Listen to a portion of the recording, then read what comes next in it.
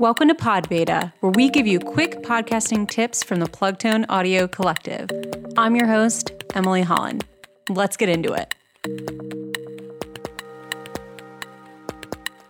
One of the major questions that I get from new podcasters and podcasters that have already been doing it for a long time is, what is the correct frequency of releasing episodes? And to that, I say, well, there's a lot of definitions of frequency. And what's more important is, how much bandwidth do you have to be able to produce this particular podcast? So the reason I start with that is because if you don't have the bandwidth to continuously put out a weekly show, and that's going to drive you crazy, it's going to make you have some burnout, then you should not aim to have a weekly show. Of course, the more content you put up on your podcast feed and the more consistent you are with it, the better for your growth numbers.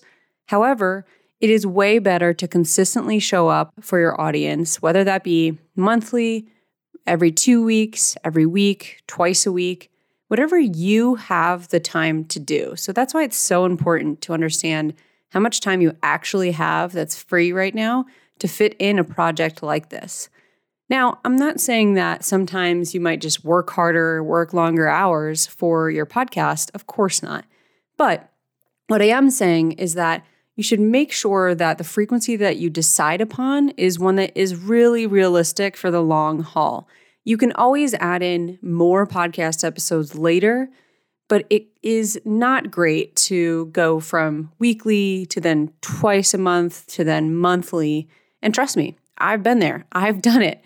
So it definitely impacts your numbers as far as growth goes and as far as consistency with your audience. Choose a frequency that really makes the most sense for you and the time that you have to commit to this particular project.